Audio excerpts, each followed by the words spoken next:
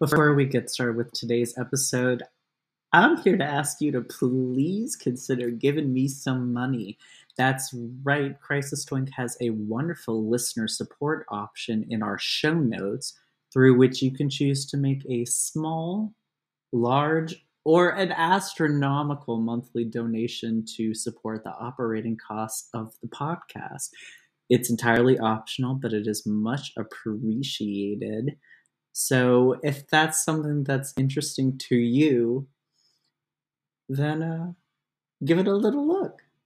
All right, on with the show.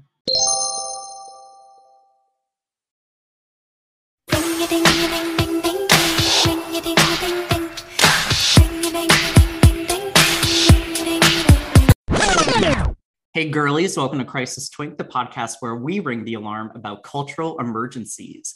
Whether it's a flop album, an insane headline, a problematic fave, or just something that needs to be urgently discussed or you'll die, we're going to revive it and make sure it gets the medical assistance it so desperately needs. My name is Drew Haskins, and I'm the only twink who can save a culture in crisis.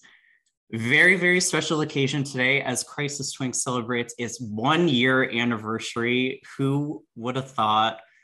And very special guest here today. He's an editor at Gawker and the co-host of one of my absolute favorite podcasts, Radiolab, George Civeris. Hello. What? It is a pleasure and honor to be here.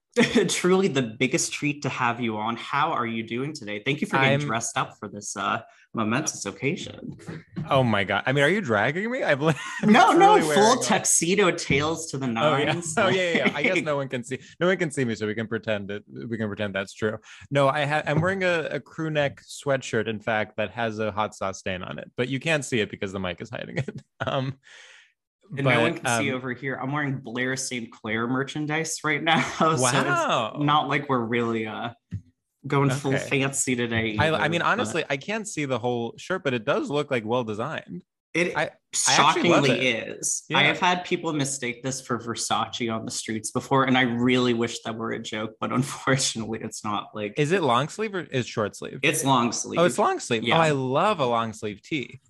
A long sleeve tee. I mean, what's better than that? I genuinely, especially like people don't appreciate enough like a graphic long sleeve tee. When we were making our merch for our podcast, our initial design was for a long sleeve tee that also had design on the sleeves, and then it ended up being too expensive, and we had to get a short sleeve one. But and this economy sleeves come at a premium. They really do. I mean, I can't. The logistics of merch, anyone listening at home, you'd be shocked. We make money. I haven't even touched it yet. Like, I do have to give props to your merch though, and I'm gonna say what I'm about to say in the most positive sense. Yes. It's very Chromatica-esque.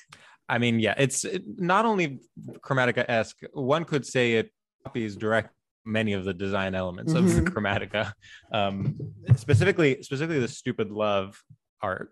But yes, they're all designed by our friend Michael Fales, who now, I don't know if I can say what he's doing, but from what I understand, he's working at a large, prestigious corporation as a designer. Oh, we love that.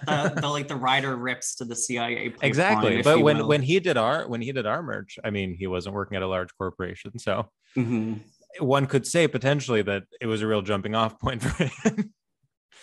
No, totally. I mean, are you gonna go to the Chromatica ball? I'm like thinking about it, but it does seem a little pyramid scheme-ish, like to see if it's actually gonna happen. Well, so the thing is, it's tough because I've never seen Lady Gaga live, and I think ultimately what I want is to see her live when I was 21. Like, and there's no way to go back in time and have that experience, and I almost think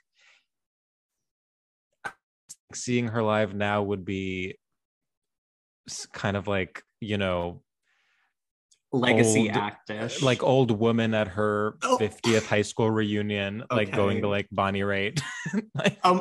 No, I'm not saying Gaga is old. No. I 100% get what you're saying. It's like seeing Katy Perry residency right now. It's very which and I'm not, that's no one else's fault. It's just the fact that like I happen to be the right age that I was in college when, not when Gaga first came, but like certainly when, I think I was a freshman when like the Bad Romance video came out. Yeah. But I'll go. I mean, the thing, yeah, I'll go if someone finds a way for me to get a ticket that is not $1,000 and is like in an okay place. Yeah, 100%. And I'm just at a point where I'm gonna wait until 2 days beforehand because she will pull out at a moment's notice. And that scares me. Do you think so? Okay, this is, I know people, I think I'm not up to date on this. So when it was re-announced, everyone was making that joke that it's like a scam. I don't think I fully realized, was it canceled more than once before? Yeah, I think she pushed it back twice because she had announced it pre-pandemic. Obviously that didn't happen. And then the 2021 dates got rescheduled for another reason. I would have to assume like shooting something, but I don't know what project she's working on right now, really, because that like I mean, in her defense, the first time was because of COVID. Sure. I mean, and she's not going to host a super spreader event, but like I just genuinely don't think that she wants to be making music right now. I love her forever. Fair. Like, yeah, but well, I think like she's been burned so much. Like Chromatica, I mean, okay, the events of summer 2020 are not about Lady Gaga, but like from Lady Gaga's perspective, she literally attempted something and then COVID happened and then rescheduled it to literally the month that there were mass protests for racial injustice, for racialized police violence across the country. And her album was literally like, smile, like kind of like it, and that's not, I mean, the timing is just, I don't know. I mean, never has someone had, and she really, this was going to be like art pop, but do it right this time. And instead it ended up being an even more botched version of art pop. Yeah, at least the album is a little bit more, I love art pop, but Chromatica is definitely a little bit more palatable to the mass public. Like, I don't think art pop is bringing in a new generation of young queers, let's say. Chromatica, I'm pretty sure did do that. That's so interesting. I would love, I mean, that sounds great. I'm so out of touch with like what let's say a 16-year-old queer kid is listening to. Oh, me too, absolutely. Like I'm 26 and just absolutely have no idea. But like on TikTok, I mean, I'm seeing people rediscover like Grizzly Bear in Beach House and like all these like with the indie sleaze stuff, like all this 2010 2011 stuff's coming back and 16-year-olds are finding out about it. So I'm like, okay, like you're sort of with it, but you're also like, these bands are not nearly as impactful as I thought they were, I guess. Yeah, but Gaga's not Beach House. No, she's not. Beach House has a new album out. I have to say, I used to be the biggest, and I love Beach House. I've seen them live like twice, but it's kind of one of those things where like once you see it, you can't unsee it. Where like all their songs do kind of sound the same. Yeah, and I mean the one album that has like all the white lights on it that Bloom. Oh, like, Teen Dream. Is it Teen Dream? I know, or is it? That's the one afterwards. The one with I think it's called Bloom. Yeah, Bloom, which has Myth. Yeah. So like that album was huge for me, as was Teen Dream, in fact. But like the last couple of albums they've released, I'm like, I tried to get into them and then I get lost. I'm like, I don't even know where each song ends and the next one begins. That's the biggest problem with this one. I kind of wish, well, I'm glad that they released it in 4 chunks like they did, like little EPs at a time. But I listened to the full 18-song album when it came out like a few months ago. And it really is just like an hour and a half of mood music, really impeccable mood music. But like, which honestly would be great live. I mean, I remember when I saw them live, they were so good. But anyway, sorry, I'm like going off on all these tangents. Will I go to Chromatica? I am not sure. Good. All right, we got to the bottom of that. And we're gonna get to the bottom of some other things now in my first game, Go Call the Governor. So I'm going to present you with 3 cultural scenarios from recent and or ancient history. And by ancient history, I mean like 2 weeks ago in this case. Can't even remember what I looked like or was named then. And you're going to decide whether or not the governor needs to be called. Okay. No wrong answers here, but your choice is binary. I'm all in. Good. All right. Let's play. First scenario, a headline that really broke my brain. Vanessa Hudgens sells her centuries-old estate to Ronan Farrow and John Lovett. Does the governor need to be called? I'm going to say the governor does not need to be called. Okay. I think that all three parties involved are equipped to carry through that transaction. Awesome. I agree with that. I mean, Vanessa Hudgens, since her, let's say, like insensitive remarks around COVID-19, I think has really rebounded. Like she's very like adult, classy actress now. I actually have been interested in how no one has really like grappled with that in any way. Like everyone just kind of decided like, which to be perfectly honest, I support. I'm like, of all the cancellations, like she basically said something super stupid and was just like kind of dumb enough to think it was a good idea to post it online. But like I'm sure she regrets it, and I'm sure I mean, I don't know whether now she's like anti-vax or, but I don't think she is. I think she just kind of like hadn't grappled with the situation yet, and it was like week 2 and she was like, what's going on? Like Tick but Tick I support Boom her being in that movie that I haven't watched. Oh yeah, no, I'm never watching that. The Tick Tick Boom has been nominated for enough Oscars that like she's definitely getting the vaccine if it means she can go. 100%. She has never turned down a red carpet. I think if Rachel Zegler is not invited to the Oscars, Vanessa Hudgens also isn't. But yeah, that was weird. I don't really get what the Oscars are doing in general because like Shaun White's presenting now, which is I know it's very odd, strange. As very is DJ odd. Khaled. Like who? I don't know who. I know Steven Soderbergh fucked it up so much last year that he's never coming back. But like whoever is doing it now, it's still 2008 in their head. Like they never left. It's weird. But I do I love the community that your podcast, by the way, has built around the song Sneaker Night. I mean, it's funny because Sam hadn't heard it. I think if I'm remembering correctly, Sam hadn't heard it and I introduced him to it. And then separately, it turns out that then our good friends over at Las Culturistas also were talking about it like 2 weeks after we talked about it. So I think it's kind of an organic movement to it's, you know, kind of how people were.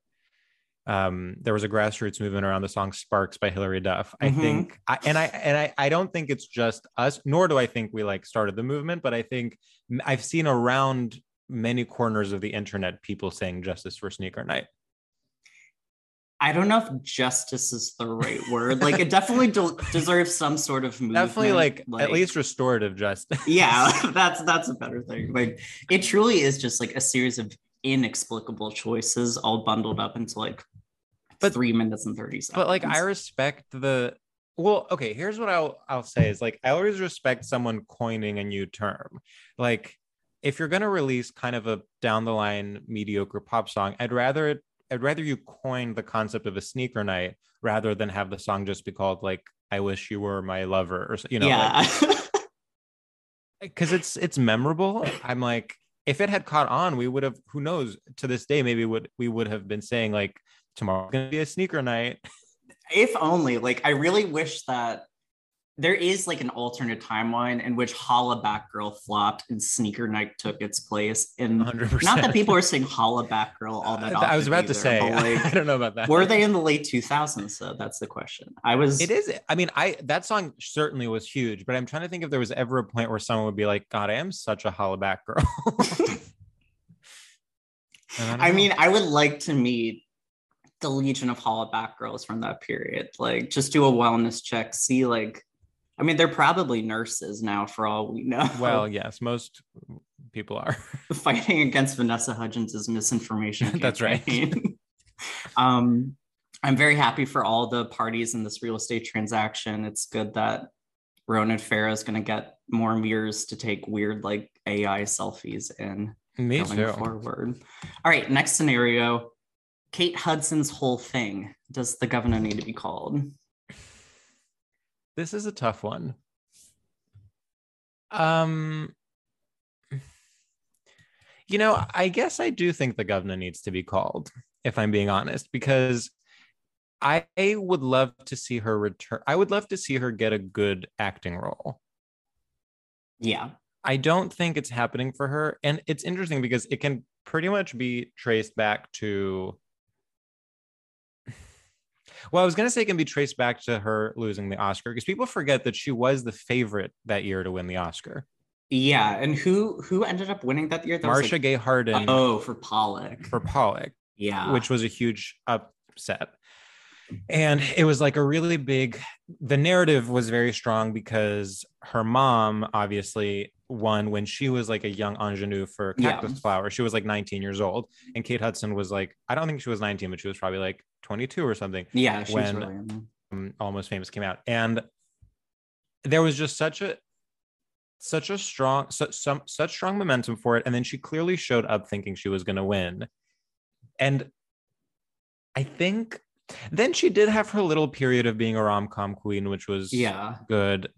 I'm trying to remember, like, what was the movie that was the end for her? It's hard to pinpoint. She just never really did anything that special. Like, How to Lose a Guy in 10 Days is a fantastic rom-com, like, for what it is. But, like, I mean, Fool's Gold and stuff is kind of the benchmark for like everything else. Yeah, I mean, Fool's Gold maybe was the nail in the coffin, because that was like after she had a few flops like Bride Wars and like whatever. I think Fool's Gold was like her big reunion with Matthew McConaughey from How to Lose a Guy in 10 Days, which was like, for better or worse, a classic. Which, by the way, I caught TV the other day, and like, we absolutely need to respect movies for the time, based in the context they came out in, whatever. But it is one of those movies that, like, truly you're like, how did anyone ever accept any of this? Yeah, I bet like that's kind of nice though. Like, I'd rather have more mid-budget rom-coms than like I don't know, a million Marvel movies. Like, not to ding anyone who works. No, 100%. And it's funny, they do exist, but no one cares. It's like there's the new one with Jenny Slate. It's called I Want You Back. It's actually on very Amazon? good. Yeah. I mean, very good. It's relative, but like it was certainly better written and acted than many of the rom-coms that we think than Made in Manhattan. Oh yeah, no. You go back and watch the J-Lo hits from that period. They are almost all terrible. Like, J-Lo is great, but like everything around it is like but anyway, so Kate Hudson, I think the governor, in the form of perhaps a new agent, needs to be called. And she's not as good as Cameron Diaz, and I would never imply as such, but much like Cameron Diaz, if you put her in the right comedic role, she can be a comedic performer. And 100%. I think that's where her strengths lie. Like, she should not be doing like that show no one watches on Apple TV Plus, where she's like a detective. She should not be doing that Sia movie. Like, she should be doing a comedy that's like about a mother and a daughter. Yeah. Or like, what's that movie she's in? It's not called Stepmom, but like Raising Susan or whatever. Oh, Raising. You know what I'm talking about? I know exactly. Yeah, with Dakota Johnson. Yes. No, Dakota Fanning. Dakota Fanning. Yeah. The original flavor Dakota. I think I've pulled up Kate Hudson's Wikipedia. Things went to shit for her when she tried singing, because the period in between 9 and when she was on Glee, from 09 to 012 or 2012, that's and see, she doesn't learn from her mistakes, because to have that, like, then you can't go and do Sia's movie. I mean, the problematic aspects of it aside, like, that just isn't a good move. What I will say about 9 is she is, like, when you watch the clip of her doing her big number, she is a presence in it. Like, she's not what? She's certainly there. Yeah. Like, I just mean, like, she sells it. Like, she's charming. She, like, I think she does as well as she can in that role with those lines. And I have to be perfectly honest, I listen to that song probably once a week for running. Interesting. Like, I'm not a big show tunes guy, but the like pace of that song is great. So good for running. It's That cute. It's her and film, Fergie are the only people who make it out of that film Fergie is so good. alive. I watched that film with my entire family in theaters on Christmas Day. Wow. Yeah, I have like a very distinct memory of it.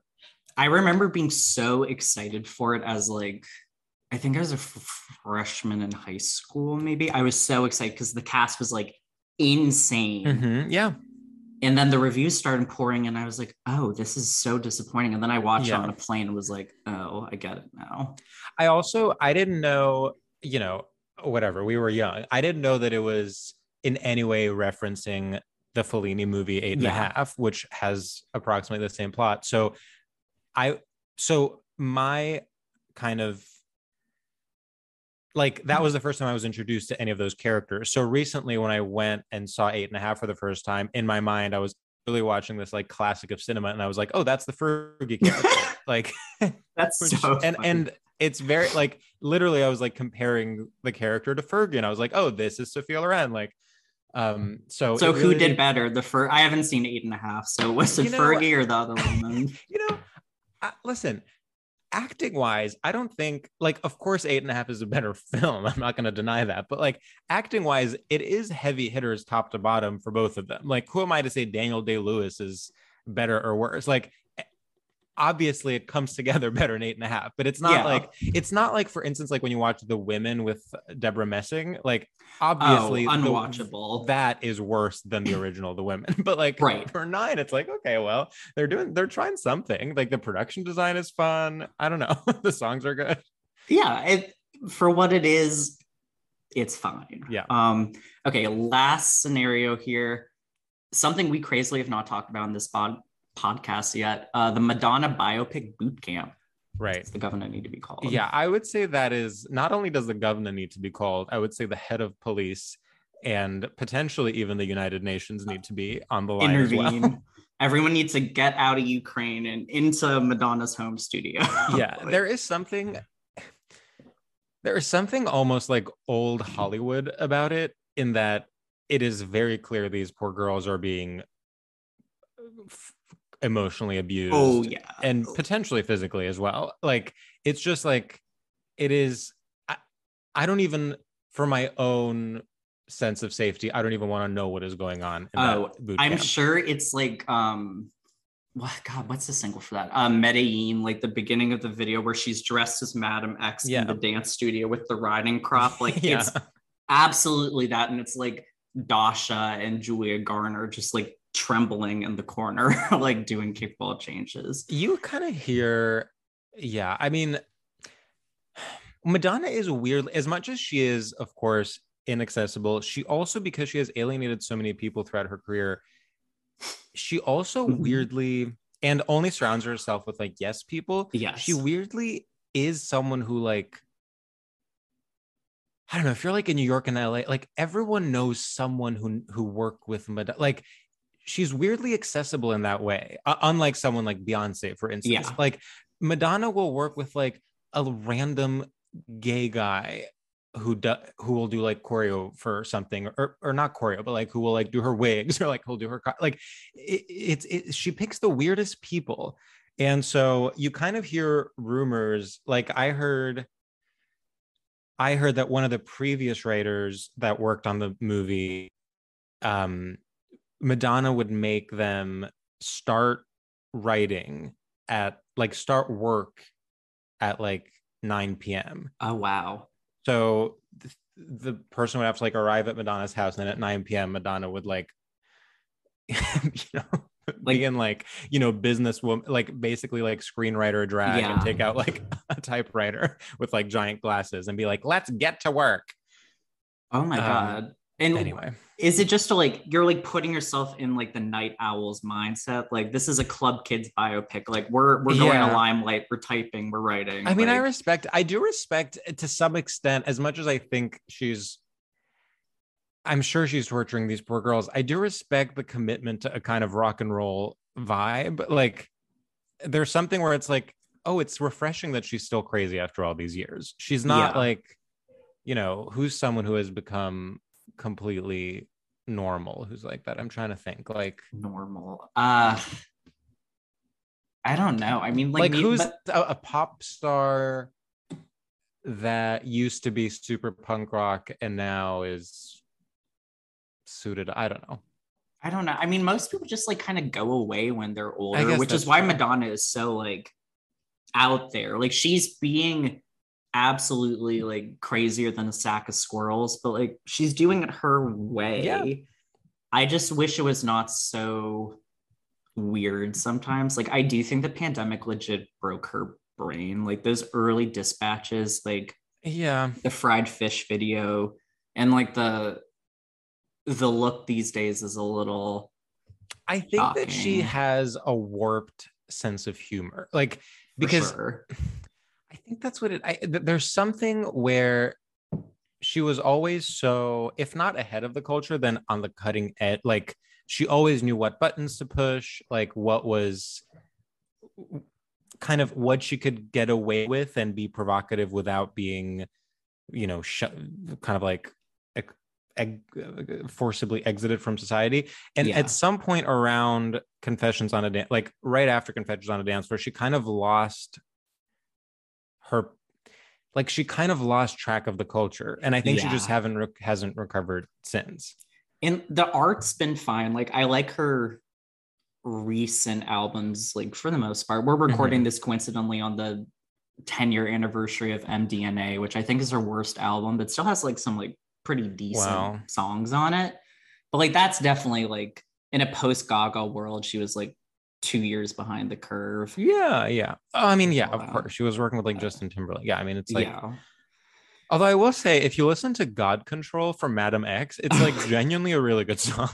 And then you watch the video for God It's Control and you're psychotic. I like, can't even, okay. yeah, I can't even, yeah. She has her finger on the pulse of a world that none of us live in or have That's exactly access what it is. to. It's like she occupies her own world, but within that world, she's like a trailblazer, but none of us are in it. So we can't judge based on those criteria. Right.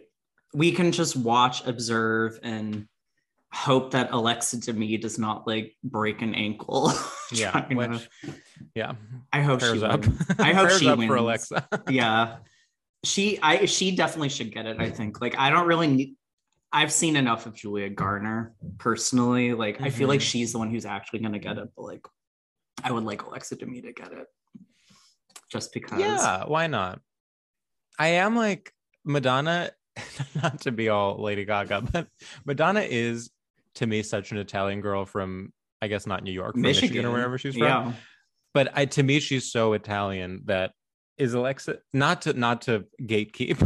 Obviously, No. Alexa Demie can have it. But it should be, honestly, it should be Lourdes, but I don't know if Lourdes has the dancing or I don't acting chops. I say this with all the love in the world to Yeah. Lourdes, and I do love her. She doesn't have the drive. She just Yeah. doesn't have the drive.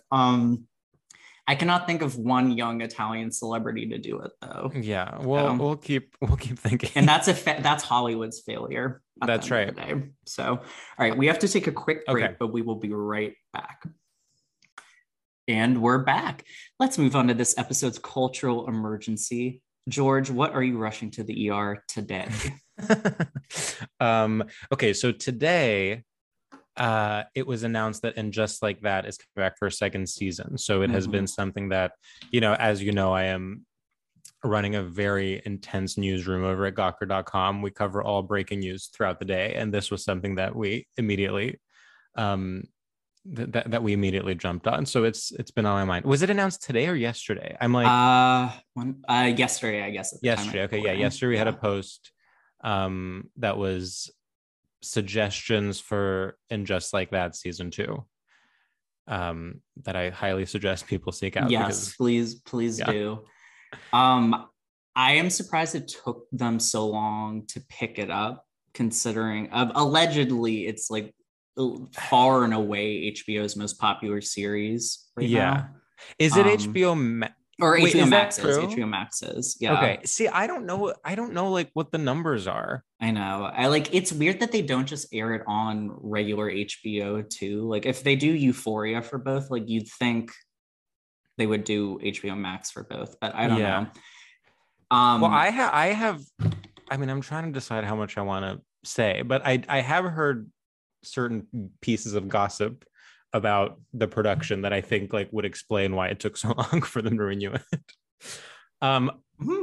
Interesting. Yeah, we don't have to share it. We don't have to share no. it I mean, it's I don't even know who I'm trying to protect. I don't know Sarah Jessica Parker, but I did hear, for instance, that like one person behind the scenes and one of the main actresses, let's say, were literally not on speaking terms after the show ended. And it was because of like various miscommunications and disagreements during the production. So like I remember that someone had told me that like as it was airing. And then I also remember hearing that like, you know, despite the fact that it became kind of like a camp, or not even camp, I don't want to, you know, loaded term. Yeah. Despite the fact that it became like very popular among a certain set of people, I still do think that the kind of earnest critical response was negative. And I do think that was hard on them from what I understand. Again, I'm hearing a lot of this like fifth hand and potentially from gay men that are just lying. So I don't know. In gay men, they lie. We know this. So like the two pieces of information are just like people were not basically like A, not happy with it, and B, kind of like had taken it to heart that the reviews were bad, and B, just that like literally two major people involved in the show like were not on speaking terms after season 1 ended. So and I feel like I have a good idea of who those two people are. So I mean, I can see why they would take the negative reviews so personally. I mean, from all accounts, like the writers really put a lot of personal stories into this. Like Cynthia Nixon's talked at length about how Miranda's narrative, this reboot, really mirrored a lot of her own personal journey and stuff. Like it's hard to put a lot of yourself into your art and then see people be like, it sucked. But it also sucked. Quite frankly, I think like I'll say this is not a secret because it's literally kind of available for everyone to see. Sarah Jessica Parker literally didn't do press for it. Like when you watch the late night shows, it was Cynthia Nixon and Kristen Davis together going on like, I don't know where they went, like Colbert or Seth Meyers or whatever, or like they went on like Watch What Happens Live. I think Sarah Jessica Parker did like one episode of What Happens Live after the season ended where she like joked about Che Diaz. Like she literally did not do press for it. So all of this is to say, it doesn't like I was kind of shocked that they like reached a kind of agreement for it to come back. Yeah.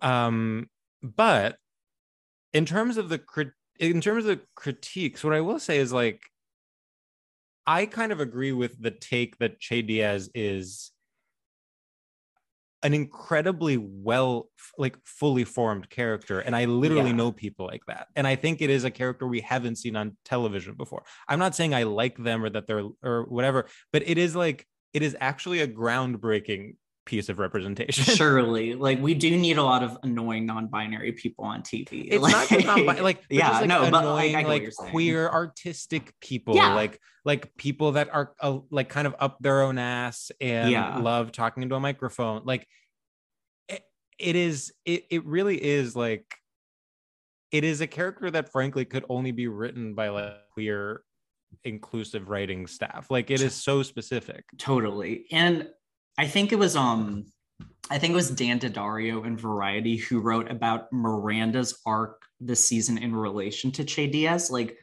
Miranda's arc makes total sense. Miranda really is not this rational, prudish, like paragon of morality that a lot of people kind of hagiographically think she is. Like she's very cruel and irrational, and all that stuff makes sense. Like that arc made sense to me. That's kind of where I came out of it. I guess I would say my complaints with it, aside from like little things here and there, one main thing, to be honest, was just like the episode should be 30 minutes and it should be more like punchy and comic and like slapstick. Like there are no jokes. If you just get some jokes, get some slapstick in there, like that's why the episode, as everyone has already said, the one written by Samantha Irby, which is the one where Carrie pees in a bottle while Miranda is like getting fingered. Like that is so quintessential Sex in the City. If they could have had the same exact plot lines and just had more absurd situations like that, and I would have been happy. It was a perfect mirror to that episode where Carrie and Big are like having an affair and Natasha comes home. Yeah. And like falls down the stairs. Like that's like a perfect callback. So I need to just like to put in perspective, because people on the pod know this, you don't know this. I watched all of Sex in the City for the first time in January and February. Wow. And of then 2022? 2022. I know, bad gay behavior. I know. And the second movie, I had weirdly seen the first movie 3 times, just because it's always on E and my mom watches it every time it's on. And then I watched And Just Like That. All of this was essentially a 6-week process.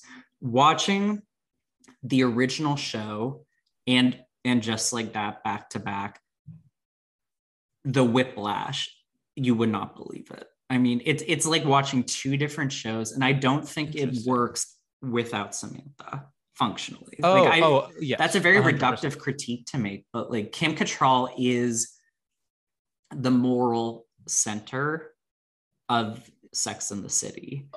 She's like, of course, the most iconic character of the 4. Like, it's just like, she also is the reason the show was provocative when it came out. Like, she was the one having any kind of interesting sex. Yeah. Like, and she got all the good lines. Like, she had the best comedic timing. She was willing to go there too. Kim Cattrall is an incredible comedian. Like, I completely agree. I mean, I know that relationship is like beyond repair at this point, but it sucks that she's choosing to do 2 reboots that she was not even originally a part of in favor, or like shunting this aside. Yeah. And I don't know. I mean, Queer as Folk, I hope will be good, but like, I've heard that How I Met Your Father is not good. Yeah. I don't know who was clamoring for that in the first place. Like, I'd rather see like the Greta Gerwig version that we were promised in 2014 than now. But I do think that And Just Like That season 2 is salvageable if they sort of recalibrate it, or, you know, around the structure of the original show, and just like let them have fun. Like, you can have a diverse cast doing the same shit that they were doing with the first show. I think I agree, but it's weird because like the original series got the formula so well. Yeah. So to choose that's what you're going to disrupt is like literally the format of the show. Like, the one thing that works so well is such a strange choice, because like formally they made such weird choices. Like, there was no consistency to the arc of each episode. Like, there was no, even in the original, you know, there would always be a scene where like the women were having dinner or brunch or cocktails or whatever. Like, and that's what the episode would revolve around. It's like they each like do their things and then they come together and then like have a conversation about it. And they did that a couple of times in the reboot, but it's just, it was so, each episode was so different. It was like, it was written by a different auteur. Yeah. And there's just like the visual identity of Sex in the City has been like talked to death at this point, that like the city is the 5th girl, and like, but that was so missing from And Just Like That too. Like, like they were in New York, but you kind of lost sight of that sometimes. Like, they never went to the same places twice. Like, most of it was like green screen. Yeah. Well, I mean, like all that apartment stuff from the worst episode, like when she like goes into the smart home or like moves into the smart home or whatever, like that, it's just, I don't know, it's just a bummer, because there are pieces that you can work with. And I think like we talk about that episode, like Sarita Chowdhury is so good, and it's crazy that she didn't get more to do. I know. And she talk about someone who also is very good comedically when she needs to be. Like, she should be placed in a situation where someone comes in her eye and she, you know, like, and she has to deal with it, or like, I don't know, just like, so we at Booker, we had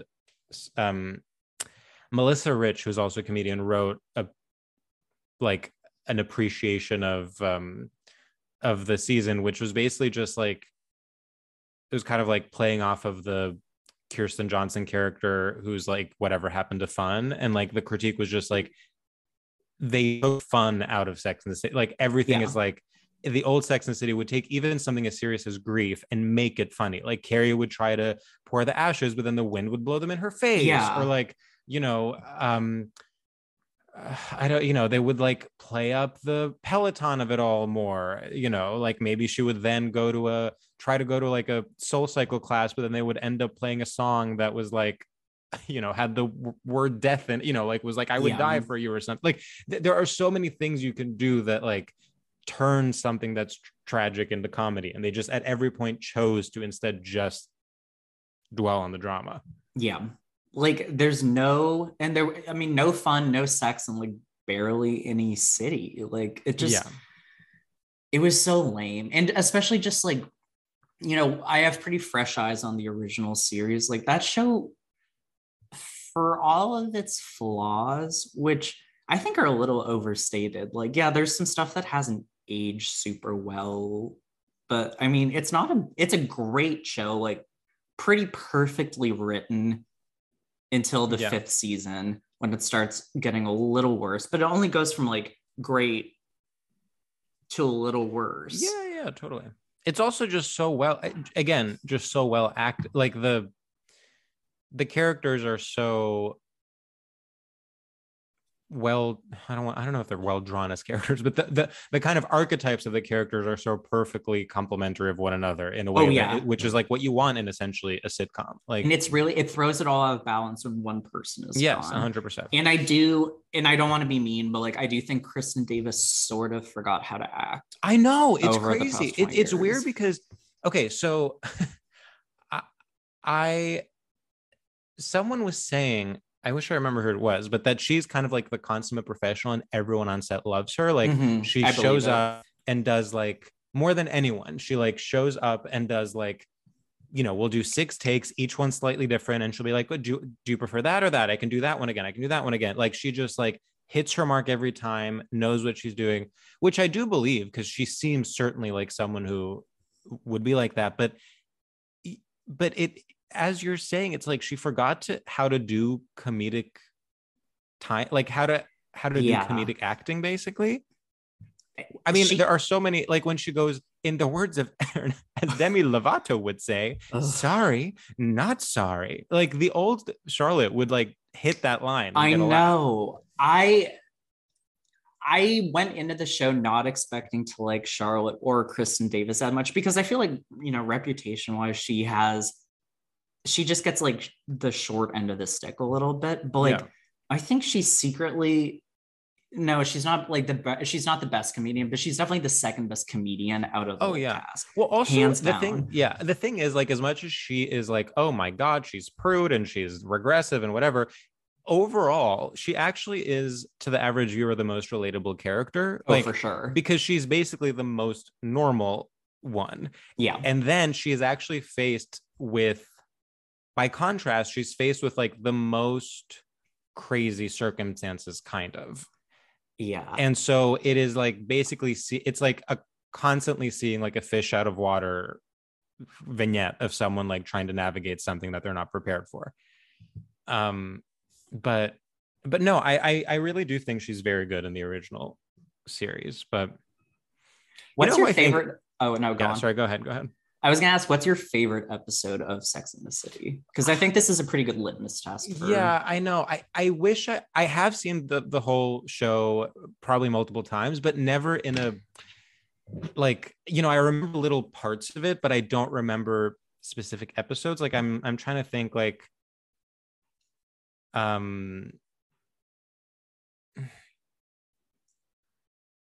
it's a tough one. My favorite for sure is like I think it's the 4th season finale. It's like the I Love New York episode where like Big leaves and like Moon River is playing the whole time. I think that's like a pretty generic choice, but like it made me cry a lot. That show makes me cry a lot, which is so embarrassing. That's Sarah Jessica Parker of all people has that like, I mean, ability over me. But. Sarah Jessica, I will earnestly say I think Sarah Jessica Parker is an incredible actress, and it is like and is not recognized as such by the average, by the average person, certainly not by the average person who doesn't watch, who kind of thinks Sex and the City is like fluff. Yeah. But she is someone who, despite it all, gave an amazing performance in And Just Like That. She was like by far the best element of it. Like, because I mean, I like Cynthia Nixon. Like, she's a fantastic actor. Like, maybe you could argue a technically better actor than Sarah Jessica Parker, but like, she was not giving you Sarah what Jessica Sarah Parker was giving. embodies Carrie in a way that is just like none of the other. Honestly, the only other one that does so is Samantha. Like, Kim Cattrall just is Samantha, and Sarah Jessica Parker just is Carrie. And the other two are obviously generally good, but they have ups and downs. And also the character, it's like so much is thrown at them. Yeah. Like so much is thrown at Miranda and so much is thrown at Charlotte that it's difficult to maintain a kind of center. But I think Carrie and Samantha are very in terms of their like personality traits. Yeah. I think that's they're definitely like the two iconic characters. If you had to pick the two iconic characters, like no one really wants to be a Miranda or a Charlotte, I guess. That like, I mean, they are like the windows into the soul. But I just think Miranda is such like an erratically written character in general. Like, you go back and watch the original show, and she gets a lot of weird plot lines too, certainly. Like, well, especially with men, it's basically like she's constantly being humiliated.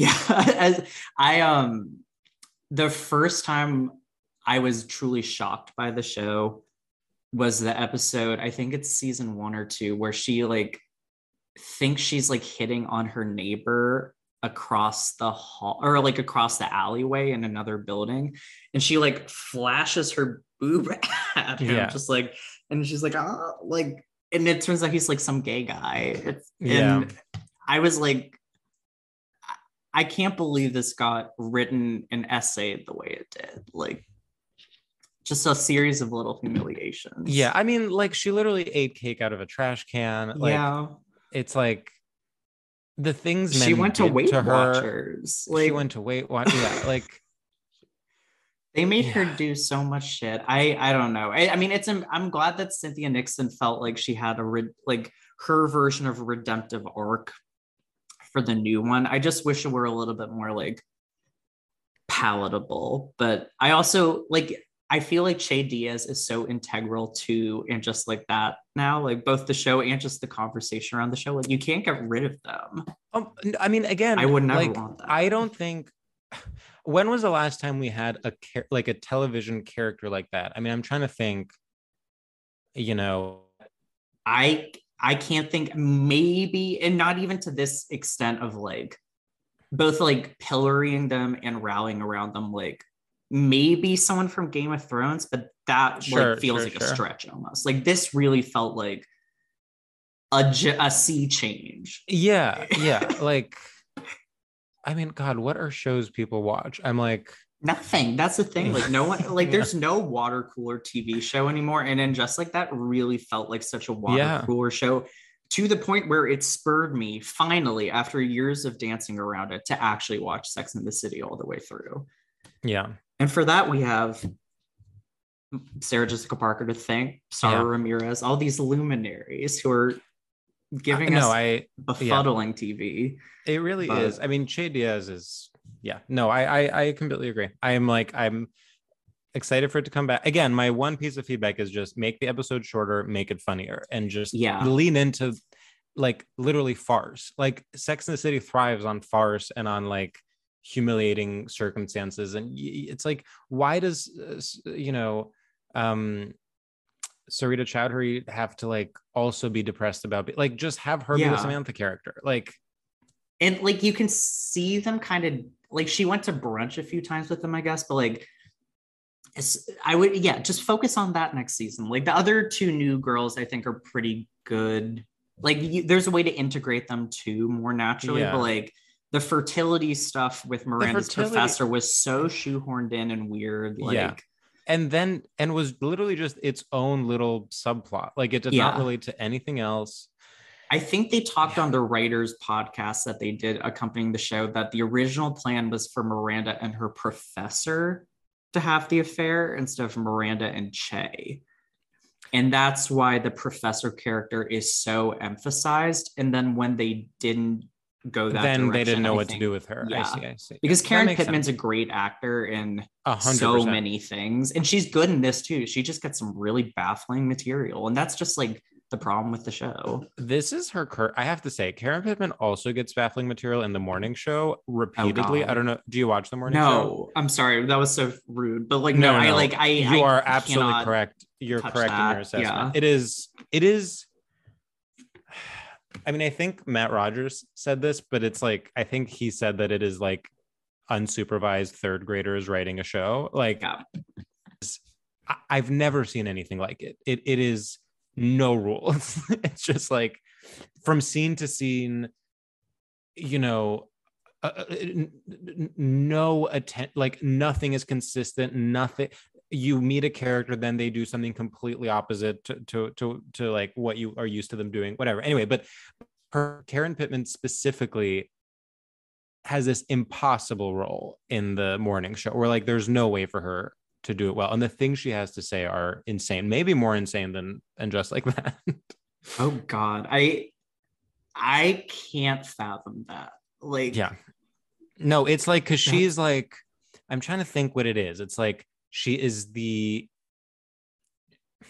so obviously Steve Carell is kind of a Matt Lauer figure and is fired because he's canceled because he was a predator. However, I think from what I remember, Karen Pittman's character, in fact, had a consensual relationship with him. So that creates this tension where she's like, well, I don't want people to think I'm a victim. It was consensual. But then at the same time, she's obviously the highest ranking person of color at the office. So then they try to like very ham-fistedly make that part of the narrative. I mean, it's like combining it's like abuse, gender relations, like every hot topic they could possibly combine onto this poor woman. One character. Yeah, it's just I mean, that's kind of what and Just Like That did too, like making her an avatar for all of these like societal struggles, being like a Black woman trying to have a child in this world, like, and being a working professional. Like, that's a lot for a 10 episode show that's only devoting 5 minutes of real estate to you at a time. Right.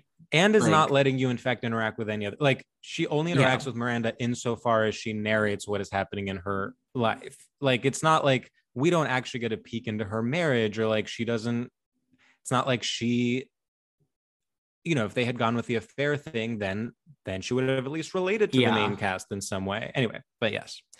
We'll see what she does in the second season. Let's just hope the second season is better. I don't see how it could be worse. And I think, and look, I liked it. I would take 10 more seasons of this. Like, I just love these girls. I don't know. I do like, they're great characters. And like, even if they're being written poorly and like performed sort of poorly, like, I'm going to watch it. So, and that's that, I guess. Okay, I think we should move on to our final segment. Let's do it. We are going to play Tear the Community Apart. So the rules are very simple here. I've picked 2 songs, and you're going to tell me which one is better. Oh, got it. Okay, that's great. Yep. Easy. And yet, maybe not so much. So these 2 songs are 2012 Pitchfork pop classics. Oh my God, my favorite era. My favorite era too. They have really endured in the cultural conversation. Both of them enigmatic cultural figures who don't really do that much, but when they do, it's sort of impactful. I would say sort of impactful. I want to guess like what they are. Okay, okay, no one's ever done this before, so I'm sorry. Is that crazy? Ahead. Just because no, like this it's era not is like okay, so this era 2012 Pitchfork. Okay, is one of them Grimes? No, you're close. One of them Sky Ferreira? Yes, one of them is Sky Ferreira. Okay. Kalela? Very close, but not Kalela. One more guess. I can give FKA you Twigs. Okay, no, but you're close. Okay. So you have your choices between Everything is Embarrassing by Sky Ferreira, or Losing You by Solange. Oh, you have no idea what you're doing to me right now.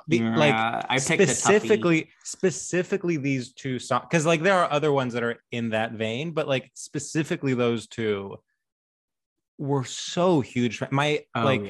Everything is Embarrassing was like my ex from college, like the guy I dated throughout most of my 20s. Our like song together was Everything is Embarrassing, and I had like literally thought of playing it at our wedding. Like that's, oh my God. Like, I mean, we're no longer together. I'm sorry, I'm like putting you in the dark. The ultimate, honestly, the ultimate everything being embarrassing is breaking up. Anyway, so and Losing You, I truly to this day I remember like showing it to people in my dorm and then them being like, wait, Solange like Beyonce's sister, and me being like angry because they didn't know about her music career.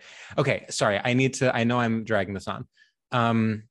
It's a tough choice. I feel you. I am very tickled by the idea of Everything is Embarrassing as a wedding dance, though, because that song is impossible to dance to. It wouldn't be a wedding dance. It would be just like, it would be the song, one of the prominent songs featured, you know, during the wedding. Okay.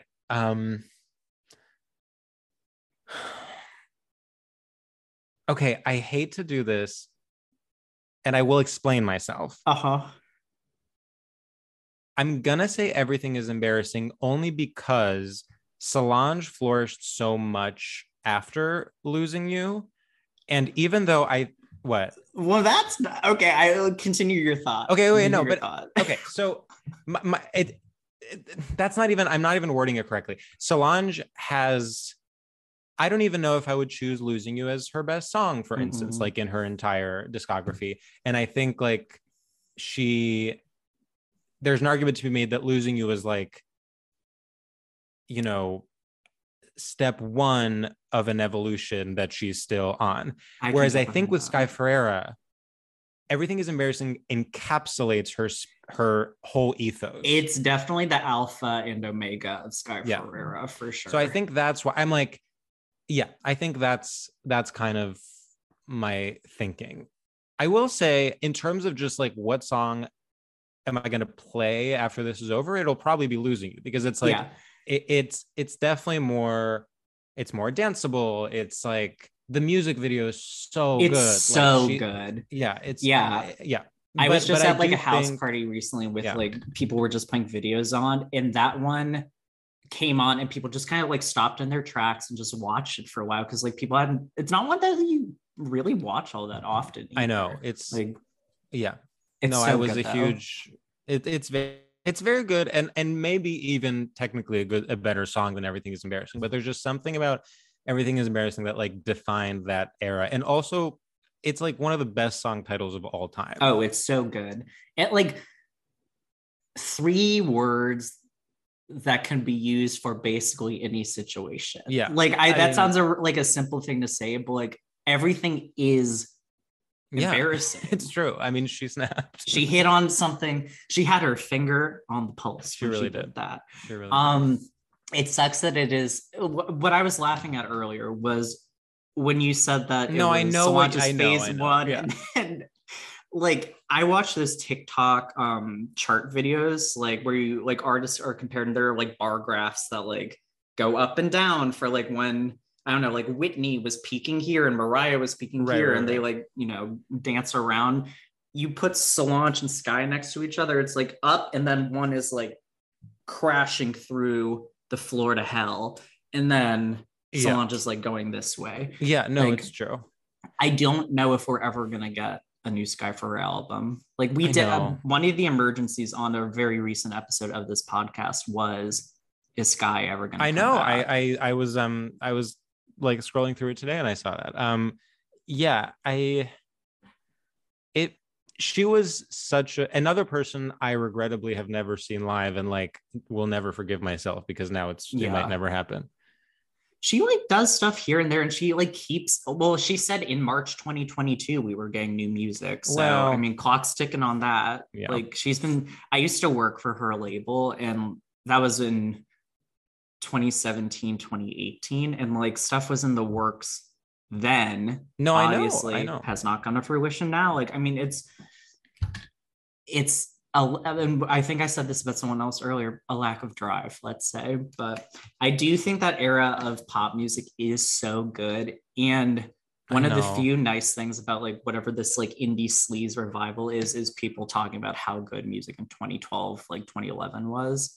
Because getting Visions, Born to Die, all the Azalea shit, Solange and Skyfire all in the same year, like that's insane, truly insane. And Frank Ocean. Yeah, and then like that was one. I mean, it was kind of like what people, like the advent of what people then called like alt R&B, which like is its own slippery term. We need to use the correct word, which is PBR&B. Is that what it's called? That's what they called it. Yeah. Oh my God. I used to read Hipster Runoff religiously. Oh, I love him. Yes, me too. God, bring him. I know what he's Carl's up to now. R.I.P. I was a huge Hipster Runoff reader. Yeah. But yes, I mean, there was let's say PBR&B on one side. So like, was Kalela a little later maybe? She was like 2013 because I was a freshman in college when that came out. Okay, so my point is there were the girly one and then there were also the bands like the Grizzly Bears, exactly, like that kind of stuff. Even like early trying to think, not early alt J, but like slightly before alt J, like was Yesayer around that time? I love they just broke up recently and that bummed me out so much. I know. Like, I used to love Yesayer. Yeah. Yesayer and like Local Natives. I don't know if you ever listened to them. But yeah. I saw them in I used to live in Silver Lake in LA and I saw them. They did a vacant lot show. Oh wow. In summer 2016. And it was like after their peak, but like it was so fun just to see them play in like a big pile of dirt. Very fun. Exactly what you want to see. They don't do the stuff like that anymore. Like just they being like bands in general, like no one's playing in piles of dirt for anything less than $200 a weekend. It sucks. It does suck. Yeah, music is not, I don't know. I mean, I also am more out of the loop. So like, I'm sure there is very good music now and I just don't know about it. But like, I mean, we're recording this like the Friday after both the new Charlie and the new Rosalia album came out, which I assume you listened to. Yes. No. Yeah. And you know what? They are both very good. It's true. Like, I love Charlie and Charlie, I guess that was slightly later, but like, the advent of like PC music was also it was like maybe 2014, like it was slightly but that first Charlie era, like the Nuclear Seasons and all of that was 2012. Like I guess so. Yeah, Charlie's been kicking around for a long time. I know, it's crazy. She was like 19. Yeah, imagine like being 19 in a Visionary. When I was 19 I was like dead in a ditch. Wait, I'm like I know we need to go, but I'm like, now I'm looking up like 2012. Oh my God, Tame Impala was huge then. Yeah, that was Lonerism. Like we're forgetting. Okay, sorry, we're forgetting two major things, and then I'll stop talking about this.